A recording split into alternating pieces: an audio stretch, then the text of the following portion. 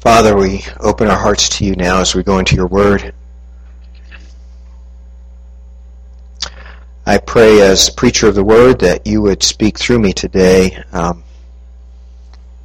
in spite of me, in spite of any of my shortcomings, in spite of anything that I would do that could distract or maybe keep somebody from seeing your word.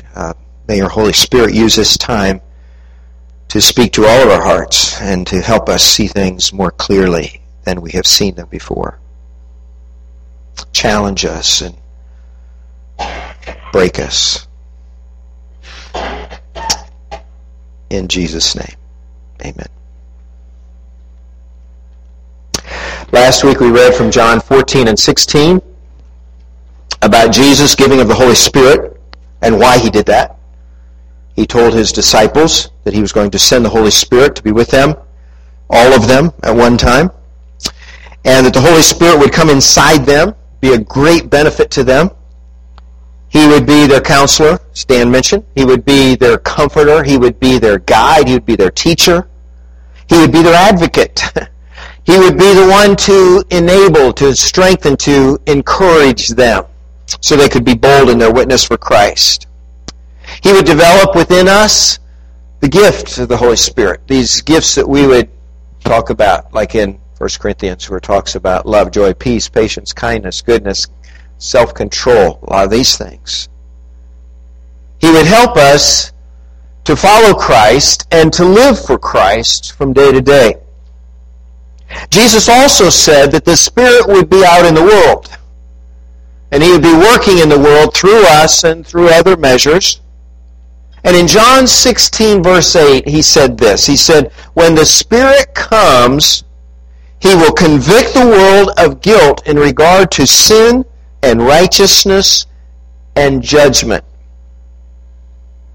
And so we learned from what Jesus said about the Spirit that the Spirit's ministry is really twofold. First of all, the Spirit is working inside of followers of Jesus to do whatever will promote their growth and will encourage their effectiveness as disciples of Christ, as witnesses to the world of Jesus Christ.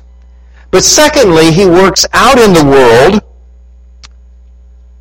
to convince those who are lost that they need a Savior. They need someone to step in for them, someone to bring them back from their lostness. So what does John 16:8 mean?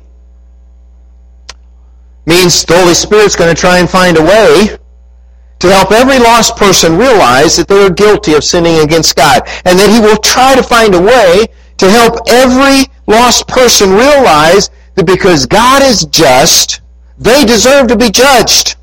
They deserve to be punished for what they have done, what we have done. However, the Holy Spirit will try to find a way that once they understand that they are in trouble, that they need Jesus.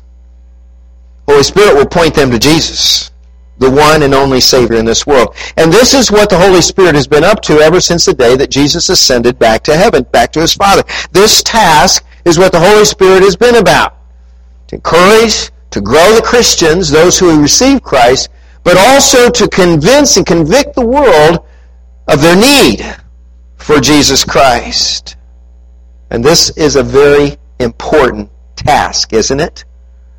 Because God's heart beats for lost people. God cares about those people who were his children but who forfeited their inheritance, who went out on their own and they are prodigals now. And the Holy Spirit is out there through believers and through other measures to help them realize God wants them back. He wants them to come home. And this conviction then of sin is a very big deal. It is a very great thing. Let me show you something. Oswald Chambers said this. He says, conviction of sin is one of the rarest things that ever happens to a man, that ever strikes somebody, and it is the threshold of an understanding of God. Let me show you something. If this door over here represents space between us and God, and we have sinned, and we have failed God, and we have ruined our relationship with God. There is a barrier between us and God. We don't even know it. We may feel our lostness. We may feel the pain of that life. But God puts that barrier between us because of sin. And conviction of sin is the threshold of understanding, Oswald Chambers says. It is the opening. It is the Holy Spirit saying to you, you're outside of God, you're lost. But there is a way to get back to God. There is a way. And so when we come to this threshold, we begin to understand, hey, I'm lost and I need salvation. I need to be forgiven. And if I will accept Christ, if I will believe in Christ, if I put my faith or trust in Christ to save me, then I can come back to God. The Bible says we need to repent. We need to turn away from sin and turn back to God. And we confess Christ, our faith in Christ. We are baptized into Christ, and the Bible assures us that when we are forgiven of our sin. We receive the Holy Spirit, and the whole thing begins and carries on as it's supposed to. But conviction of sin is that thing that is the roadblock that stops somebody and says, hey, wake up. Realize what's going on. Realize that you're outside of God and you're lost and you're doomed for hell, for condemnation, for judgment, for punishment, and something needs to happen here. And it is a critical, important place in a person's life if they ever get there at all.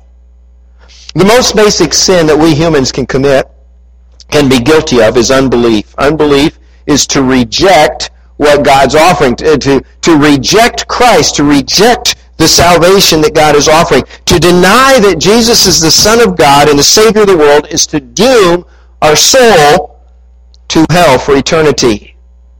Any other sin can be forgiven. I don't care what you've done. I don't care how far you've gone. I don't care how depraved you have been in your lifestyle. Any other sin can be forgiven. But the sin of unbelief cannot be forgiven. To deny Jesus' rightful place is to reject what God is offering. So what the Holy Spirit does in convicting someone of sin and their need for the Savior Jesus is critical. It's essential. It's the difference between life and death for them. This morning I want to read two passages of Scripture with you as we move on. And we think about our place in this. How do we fit into this whole task, this whole work of God? The first Scripture is about Jesus going back to his hometown of Nazareth, his hometown where he grew up, where he spent the first 30 years or so of his life after they got back from Egypt. He spent a lot of time there. And his disciples have become very well known. And let's read what he said, what happens here when he goes back to Nazareth in Luke 4, verse 14. Jesus returned to Galilee in the power of the Spirit, and news about him spread through the whole countryside. He taught in their synagogues, and everyone praised him. He went to Nazareth, where he had been brought up. And on the Sabbath day, he went into the synagogue, as was his custom. Jesus went to church. Did you notice that? And he stood up to read. And the scroll of the prophet Isaiah was handed to him. Unrolling it, he found a place where it is written, these very important words. Finding the 61st chapter of Isaiah, clear at the end of the scroll, he read these words, "The Spirit of the Lord is on me, because he has anointed me to preach good news to the poor. He has sent me to proclaim freedom for the prisoners and recovery of sight for the blind, to release the oppressed, to proclaim the year of the Lord's favor." And he rolled up the scroll, gave it back to the attendant, and sat down. The eyes of everyone in the synagogue were fastened on him. And he began by saying to them, "Today this scripture is fulfilled in your hearing." Everyone was glad to see the hometown boy who had made good. Synagogue leaders said, Jesus is home, I guess we'll have him read today. You know, just kind of a churchy kind of thing. And so he says, choose a passage you want to read. He pulls out Isaiah. He says, I want to go over to the end. He reads clear over in the 61st verse these words, "The Spirit of the Lord is on me because he has anointed me to preach good news to the poor, to proclaim freedom for the prisoners, to proclaim the recovery of sight for the blind, to release the oppressed, to proclaim the year of the Lord's favor." And then he says, "Today this scripture has been fulfilled in your hearing." Their ears perked up. What? People of Nazareth had a hard time believing what he was saying here. They still remembered him as a small boy playing on the floor of his father Joseph's carpenter shop. They still remember him taking over the family business when Joseph died so that he could take care of his mother and his younger brothers and sisters. And they were thinking in their minds, I'm sure, what is he talking about? What is this?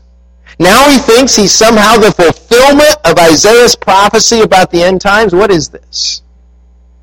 If you continue reading in Luke chapter 4, if you have your Bible open, you will see that Jesus had to address their unbelief. He realized they would never let him do in Nazareth what he had done everywhere else. In fact, they tried to get rid of him. Luke tells us they got so upset, they grabbed him and forcefully took him up to the brow of a cliff of this hill and tried to throw him off. Just to be rid of him. That's how angry they got. Jesus walked down through the middle of them, and he never returned home. He never came back home again. Be that as it may, we can talk about that another day. The words Jesus said here, the words that he applied to himself, tell us what his ministry is all about. The Spirit of the Lord is upon me. He has anointed me to do these things. And we find out that the ministry of Jesus is the ministry of the Spirit today. What the Holy Spirit is doing in the world. The work of both Jesus and the Spirit is setting people free. Freeing them from their sin, freeing them from death, from hell, from punishment, from guilt. That is what Jesus came into the world to do, and that is the work that the Holy Spirit is primarily concerned with yet today. God wants to set anyone free who is in spiritual bondage, and in fact, in many other kinds of bondages. Those who are bound by their sins, the Spirit of God wants to set free forever. So hang on to that scripture. Let's go to a second scripture. It's about a young wealthy man who came to be part of Jesus' ministry. It's in Luke chapter 18. In Luke 18, this apparently very good man comes to Jesus and says, I want to follow you. That's the point. I would like to be one of your disciples. And yet he had something in his life that prevented him from following Jesus all the way. Eventually, we find out he just can't. He can't do it. Follow along as I read from Luke chapter 18, starting with verse 18. A certain ruler asked him, Good teacher, what must I do to inherit eternal life? Why do you call me good? Jesus answered, No one is good except God alone. You know the commandments, do not commit adultery, do not murder, do not steal, do not give false testimony, honor your father and mother. And this young man said, All these I have kept since I was a boy. He's a good guy. When Jesus heard this, he said to him, You still lack one thing. Sell everything you have and give to the poor, and you will have treasure in heaven. Then come follow me. And when he heard this, he became very sad because he was a man of great wealth. The wealth wasn't the problem, it was what he thought of his wealth. How hard it is for the rich to enter the kingdom of God, Jesus said. Indeed, it is easier for a camel to go through the eye of a needle than for a rich man to enter the kingdom of God. And those who heard this asked, Who then can be saved? Jesus replied, What is impossible with men is possible with God. Jesus asked him if he had kept the law, and he had. Jesus said, There's still one other matter. Because Jesus could look into his heart. He said, You need to just go and sell everything you have and give it to the poor, and then come follow me. Just give all that up and come follow me, and we're good. And the man was unwilling to do so because he was very wealthy, Luke tells us. He returned home rather than follow Jesus. Jesus wanted to set him free too, didn't he? He wanted to set him free from what we would want, what we would hang on to. Jesus said, there's something in between you and following me. One thing you lack. Take care of that, then you can follow me. Now, he didn't require this of everyone, did he? Every rich person that came along, every person that had a measure of wealth, Jesus didn't say, you have one thing left that you got to do. Get rid of all your stuff, then you can follow me. That was not the standard answer. But for this man, this was the thing that held him in bondage. This was the thing that controlled his life. This was the hope of his life. This was the confidence of his life that he had enough money to take care of himself. because it was ultimately about himself. And Jesus said, you've got to get rid of that. I've got to break that. I've got to break that hold on you. I've got to get you to release that, and I can set you free. Then you can truly serve me. And so you see, this is a story of bondage. The big mistake that this young man was making was putting his hope and confidence in wealth and material things. He didn't think that they really don't last. It's not going to be good when you die. Following Jesus was the greatest thing he could do in his life, but he missed it. He missed being set free. And he went back home, and he kept on chasing his dreams. People live in bondage to all sorts of things, don't you know? Sometimes even after they start following Jesus, I want to be a Christian, I like that, I like the salvation, I like the forgiveness, I like church, I like a lot of different things, but I just want to hang on to something. The bondage might be to drugs, might be to alcohol, it might be to sex or pornography, maybe to materialism, maybe their way of making money. That's really what I'm important and think is important in life is my job. Jesus comes to set us free from that kind of thinking. Sometimes people live in bondage to fear, to anxiety, or maybe to envy. And Jesus says one thing is in the way. One thing is controlling you. One thing is stopping you. And my business is setting people free from anything that holds them in bondage. We are not to be bound to anything or to anyone except Jesus Christ. This is the oldest story of human history, isn't it? This age-old story of bondage and freedom. Because before we became a Christian, all of us were in bondage to sin, weren't we? All of us were outside that door. We didn't even really think about it. We didn't know it. We felt the pain maybe, but we didn't understand what to do about it. We didn't know until the Holy Spirit convicted our hearts that through Jesus Christ there could be a change. There could be a captive set free. And so we came to faith in Christ. We were all bound to sin. We were all condemned to hell and death. And Jesus set us free. This is what the Bible says. The Apostle Paul said in Romans 6:18, you have been set free from sin and have become slaves to righteousness. Just as you used to offer the parts of your body in slavery to impurity, to ever increasing wickedness, so now offer them in slavery to righteousness leading to holiness. Romans 6:22, now that you have been set free from sin and have become slaves to God, the benefit you reap leads to holiness, and the result is eternal life. For the wages of sin is death, but the free gift of God is eternal life in Christ Jesus our Lord. In 2 Corinthians 3, Paul said, now the Lord is the Spirit, and where the Spirit of the Lord is, there is what? Freedom. Jesus said in John 8:32, you're going to know the truth, and the truth will set you free. Again in John 8:36 he said, if the Son sets you free, you will be free indeed. See, the Bible speaks a lot about freedom because that's our problem. Before Christ, we're in bondage. Before Christ, we are controlled by someone or something else. And in Christ, we can be set free. In the past, we have been slaves to a multitude of masters, to alcohol or drugs or sexual sins or materialism or perfectionism or pride or fear or anger. You just name whatever you name. Whatever it may be, that one thing you lack. But now, in Christ, we are given freedom to serve the living God, and we must serve Him only. Apostle Paul said in Galatians 2:20, here's where I am. He says, I've been crucified with Christ, and I no longer live. The life I live, I now live by faith in Christ. Christ lives in me. Do you need to be set free this morning? Big question. Maybe there's someone here today that has never even been at that doorway yet. That doorway, that threshold of conviction. And today the Holy Spirit is convicting you and saying to you, I think you better stop. I think you better pause right here. Something big going on here. Pay attention. You stand guilty before God. And like everyone else who's ever lived here on earth except Jesus Christ, you are guilty of sin. And the wages of sin is death, but the free gift of God is eternal life through Christ Jesus our Lord.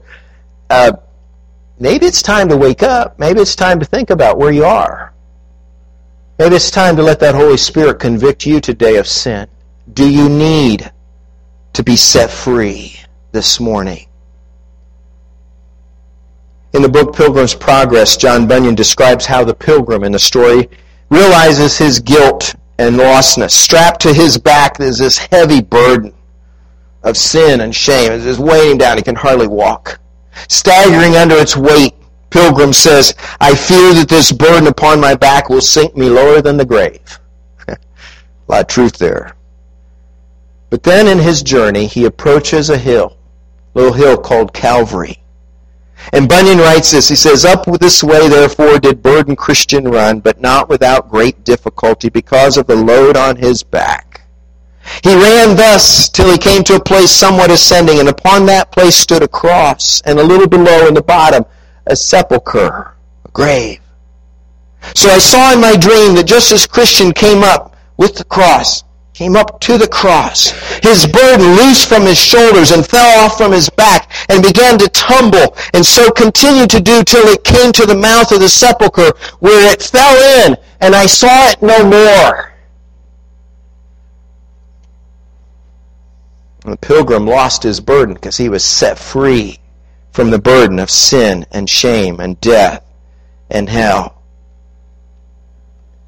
And do you know that if there's a Christian here today who has accepted the forgiveness of Christ, but they're still carrying around this burden, they're still trapped, they're still captive, they're still under the control of something and in bondage to that, it is like Christian going back into that sepulcher and picking up the burden and says, well, I know what he did.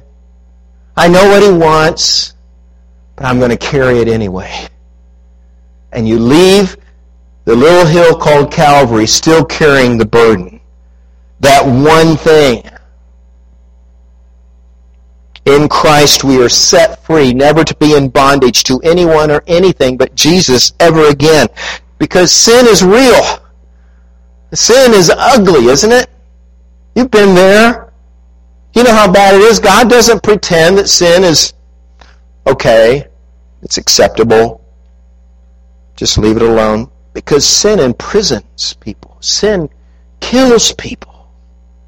In Christ, God has given us the opportunity to break free, but we must choose to accept what Jesus is offering us. And we must walk in our freedom, choosing to serve Christ out of love and gratitude.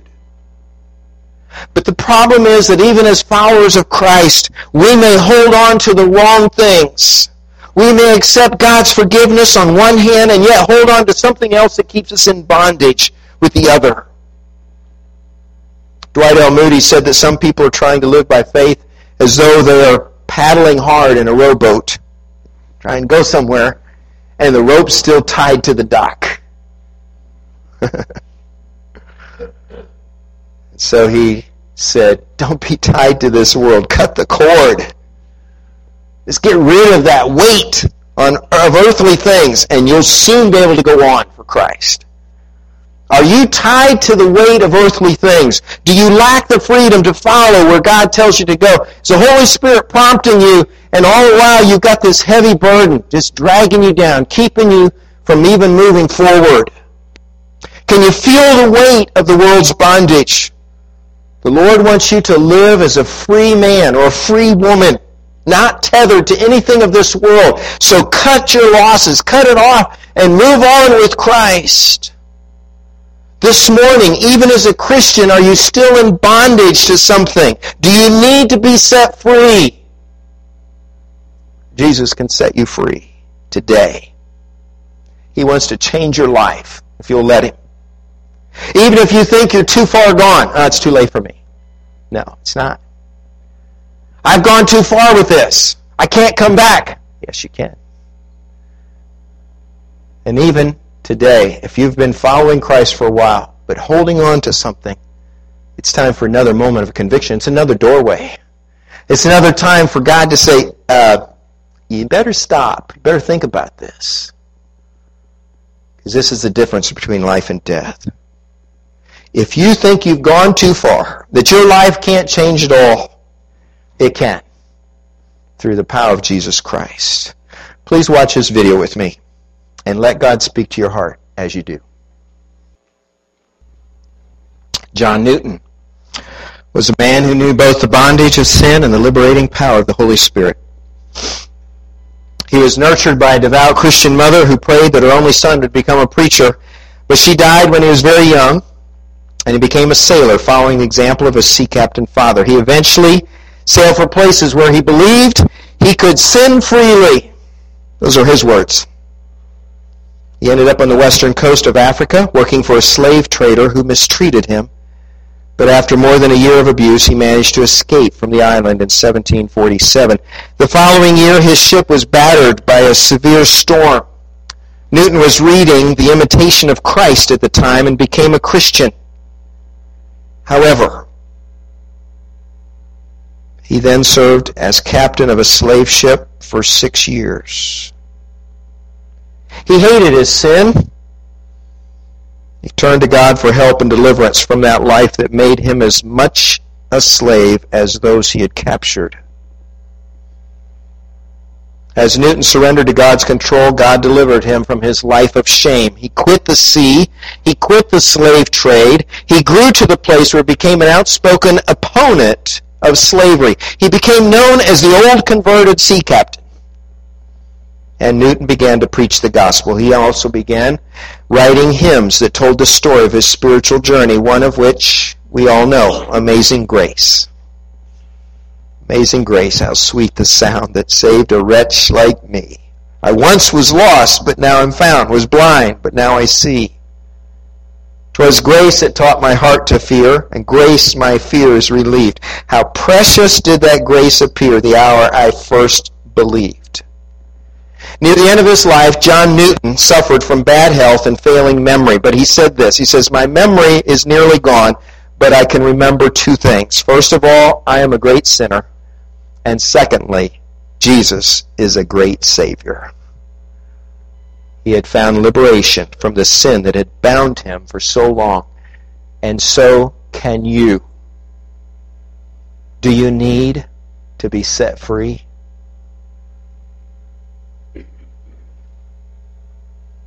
We're going to sing a song together. Lord, keep making me. Make me broken. Make me empty. Help me to realize how lost I would be except for Jesus. And keep making me who you want me to be.